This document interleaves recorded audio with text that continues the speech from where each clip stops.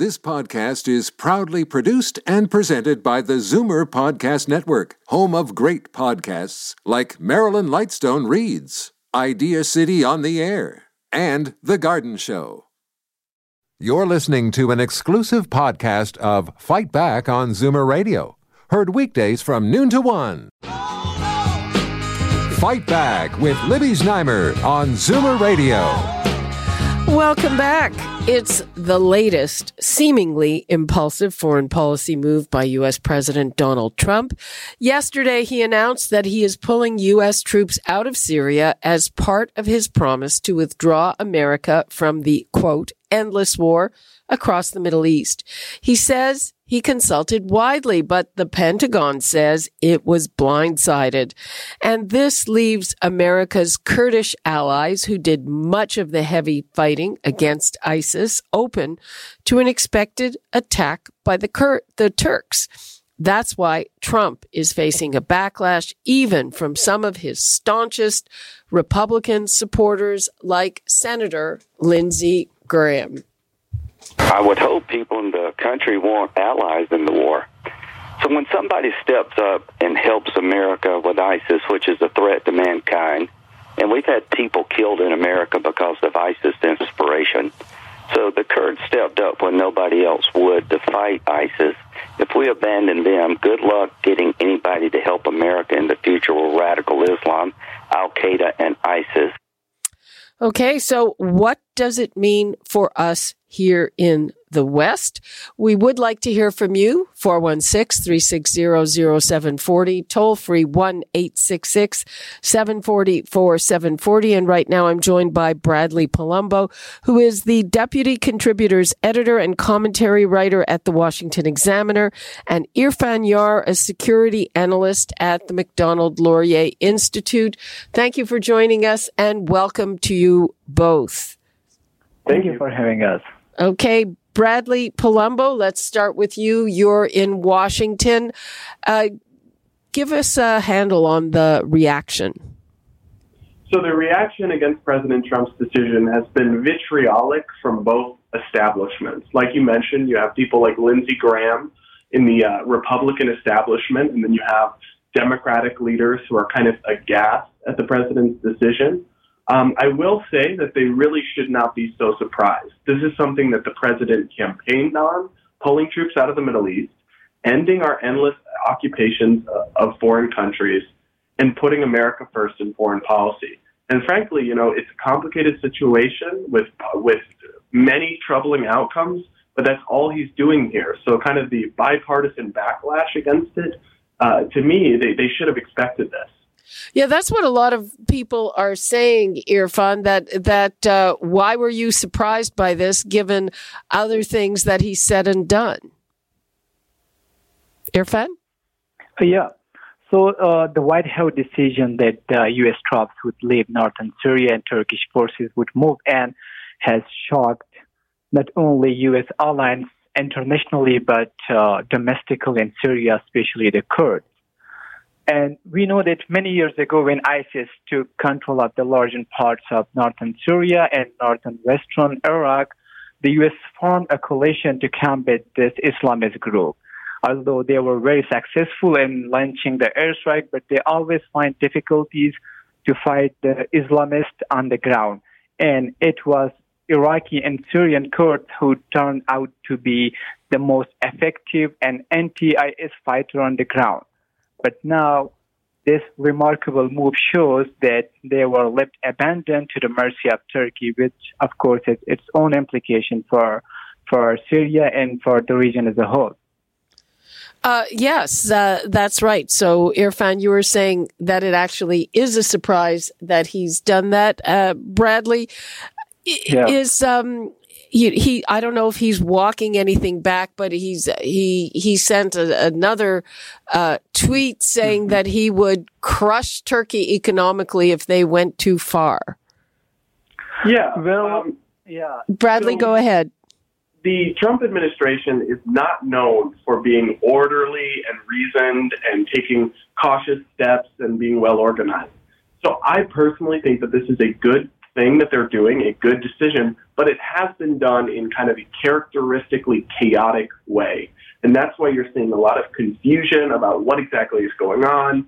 The president shouldn't be announcing any of this via Twitter because it leads to this kind of confusion where he's saying one thing, then he's saying another. I think what's clear is that President Trump wants to bring American troops home from the Middle East, but he's also rightfully concerned about the Kurds and doesn't want to see a terrible outcome for them. So he's trying to simultaneously draw back our military presence, but also put pressure on Turkey to not just come in and obliterate the Kurds, because that would be a human rights disaster. Irfan Yar, I mean, Lindsey Graham said, good luck for us getting any cooperation and help from other allies if we do this. Do you agree with that? Yes, I do agree with him, but this scenario will have its own implication. For example, if the Kurds feel abandoned and so-called betrayed, I would say they can turn into other forces that are in Syria, such as Russia, Iran, and even Bashar al-Assad, because they are like Kurd forces are humble in front of the mighty Turkey military. And of course, like Turkey see many Kurd organizations as a threat to Turkey and call them terrorist organization. So now, since U.S. will give much say to the Turkey in that region, it will, of course, jeopardize the achievement that has been made so far by the Kurds and the coalition. Okay. And Bradley, one of the collateral things that could happen with this, people are wondering, so there are a lot of foreign nationals in camps that the Kurds are running, and these are brides of ISIS and their children, and there's been a huge amount of controversy about what should happen to them. Should they be repatriated? And no country really wants them back. But the question is what happens to them now, and doesn't this create just another headache for Western countries? I think it could create a headache. There's no doubt that there's going to be a lot of details to figure out here, a lot of chaos in the interim. But eventually, this was always going to happen. Whenever the U.S. left Syria, it was going to be chaos because Syria, unfortunately, is a broken country in the midst of a bloody civil war, and it's not something America can fix. We went into Syria with a very specific objective: eliminate the ISIS caliphate. We have pretty much done that. If you go back to 2014, they had a territory the size of Portugal. Today, they control just 50 miles. So we've basically accomplished our goals in Syria. And yes, pulling out is going to be messy. Yes, it's going to involve a lot of tough decisions and some harsh consequences. But the alternative is indefinite occupation of the Middle East forever. And that's just not something that President Trump or his voters or most of the American people are interested in. But Irfan, one of the criticisms that people are leveling at this, they say, well, it just opens the door for ISIS to come right back. Yeah, to a great extent, it's possible. Although ISIS are territorially defeated, but they are still exist, not only in Syria, but in Iraq and Afghanistan. And recently, ISIS leader Abu Bakr al-Baghdadi called on his supporters to break the ISIS prisoners out of jails. So it clearly shows that they have intention, to restart their movement. And since the Kurds will feel weaker when United States leave them, it's very much possible that they can regain those territories. Maybe not to a great extent, but to some extent, yes, it's very much possible. So we shouldn't underestimate this issue. Okay, let's take a call from Sam in Toronto. Hi, Sam. Hi, Libby. Good afternoon to you. Basically, I don't trust Islamist regime, be it Erdogan or Iran or anything. But Turkey is a member of NATO, anyway. I'm Persian. And to me, all these ethnic groups in Middle East, it's a melting pot. Now you can't take sides in a way that is going to come out right at some point. First of all, is a relocation. 50 soldiers in that area he's pulling out. He's not withdrawing from Syria right now, as of today. It's going to take about a year or so. And MIC and intelligence community has been against Trump since day one. Whatever he does, they're going to go against it because, they want more wars. They want more interaction in Middle East for whatever reason. And I don't think Trump is doing anything, like fundamental that is going to create like havoc and chaos. Well, the Turks have said that they will attack the Kurds. But Sam, I hear you, and I'm going to ask Irfan to respond to what you've said. Thanks for your call. Irfan, what do you say to Sam? So my response to him would be that, yes, the problem is not in Trump's withdrawing its troops immediately from the place. The problem is the Turkey relationship with the Kurds. As I mentioned earlier, Turkey see many Kurds group as a threat to their country, and now they are, taking control of those territories. And since the United States, were supporting Kurds, it grew stronger. So it was, of course, a concern for Turkey. So from Turkey perspective, it is right, to respond and keep the Kurds and limit in terms of its power. So I would say that actually the problem is in Trump's decision. There's a lot of consequences when a policy is not clear or when it is short-sightedness. But in long term, of course, it will affect the Syrian security and the region as a whole. Bradley Palumbo, does this at all play into the whole impeachment scenario that's also taking place now on Capitol Hill? Well, I think it does play into it. I'm not sure that it advances the impeachment scenario, but I do want to say that the timing of these two developments is not coincidental. I think that President Trump probably was looking to do something that would be a big distraction, and a Middle East policy shakeup certainly provides something that would change the conversation. If you notice the last couple of days, we've spent in the American media a lot of time talking about Syria and the Middle East and really good substantive policy conversations, and it has tampered down the focus on impeachment because last week, basically no one was talking about anything except impeachment. So I think that the president has successfully pushed some of the attention away from the ongoing impeachment inquiry with this divisive move. Okay, yeah, he's pretty good at that. Let's take a call from Fred in Paris, Ontario. Hello, Fred. Hello. You're on the air. Go ahead. Well, I think before you people start running Trump down, get your facts straight. The man has been in there. He took over Obama's problem. This is Obama's problem. He wiped out ISIS like he said. But what I'm phoning for, he made a commitment also on the campaign trail that he was going to bring the troops home. If you have to sit down and write a letter to a mother or a wife that your son's been killed fighting a useless war 7,000 miles away, it hurts. And I don't know if anything really hurts him. If you think he has a lot of empathy for other people, I think that's pretty... There's one reason he hasn't. What's he done? He's brought that economy to where it is right today. He's done everything he said he was going to do. But you dumb Canadians in the press over here keep knocking him, and you don't know nothing about American politics. Okay, we'll ask Bradley about it. Thanks. There are lots of Canadians who may as well be in the Trump base. How is this playing with the Trump base?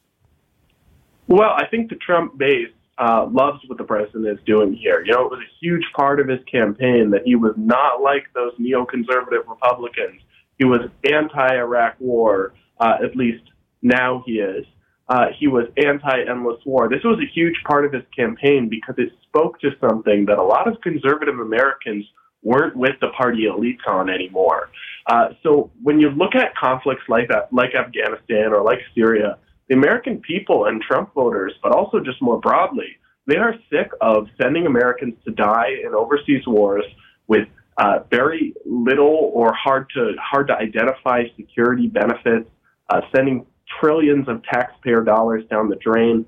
So I actually think that the Syria move, if he follows through on it all the way, right, it could end up just being another one of these back and forths where he reverses or reneges But I think the Syria move could easily be something that helps him with his supporters.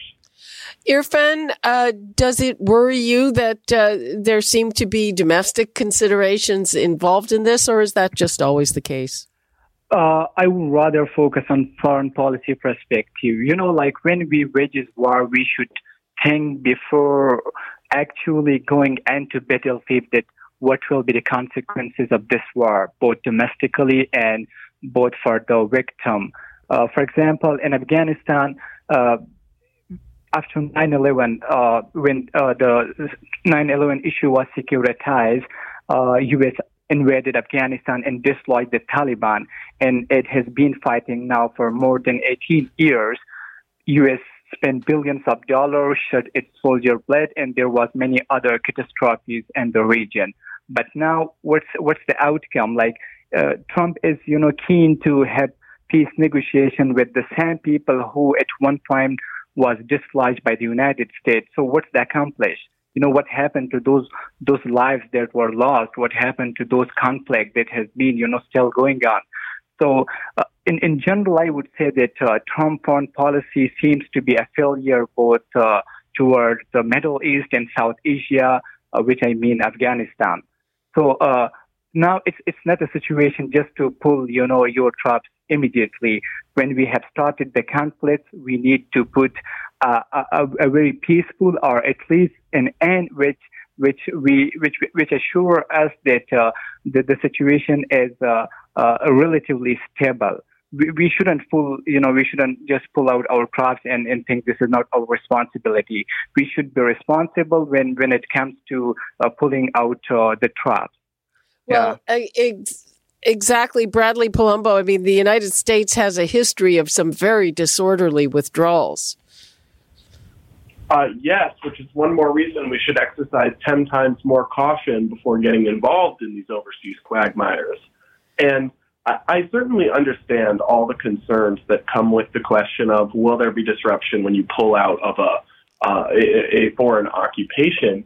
But the point here is that, what is the alternative? Just indefinitely stay in these countries?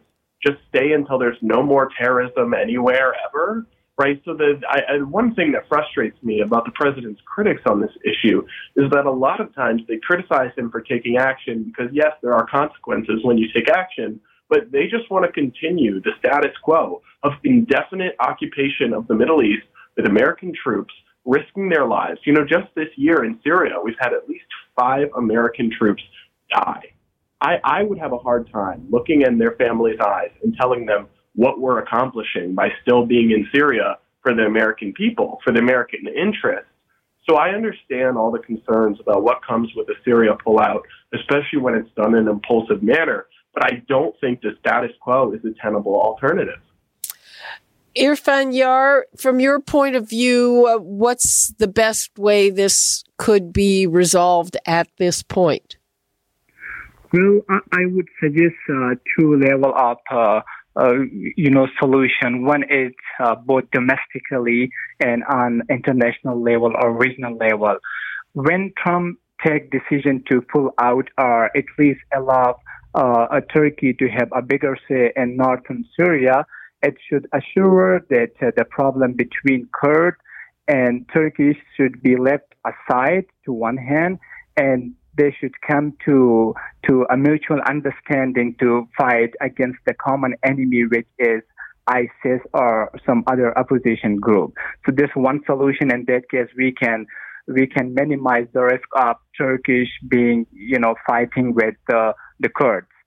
And the second thing should be that the U.S. international allies, especially the NATO, should also assure United States that U.S. must consult with other countries when they are going to take this kind of decision, because usually whatever decisions are made by the U.S., the NATO members, such as European countries, are always hard because they usually it's U.S. foreign policy which are being achieved by the NATO, not mostly speaking of the European. So they should be also taken into consideration when Trump moves such kind of decisions. Okay, yeah, good luck with that. You're listening to an exclusive podcast of Fight Back on Zoomer Radio, heard weekdays from noon to 1.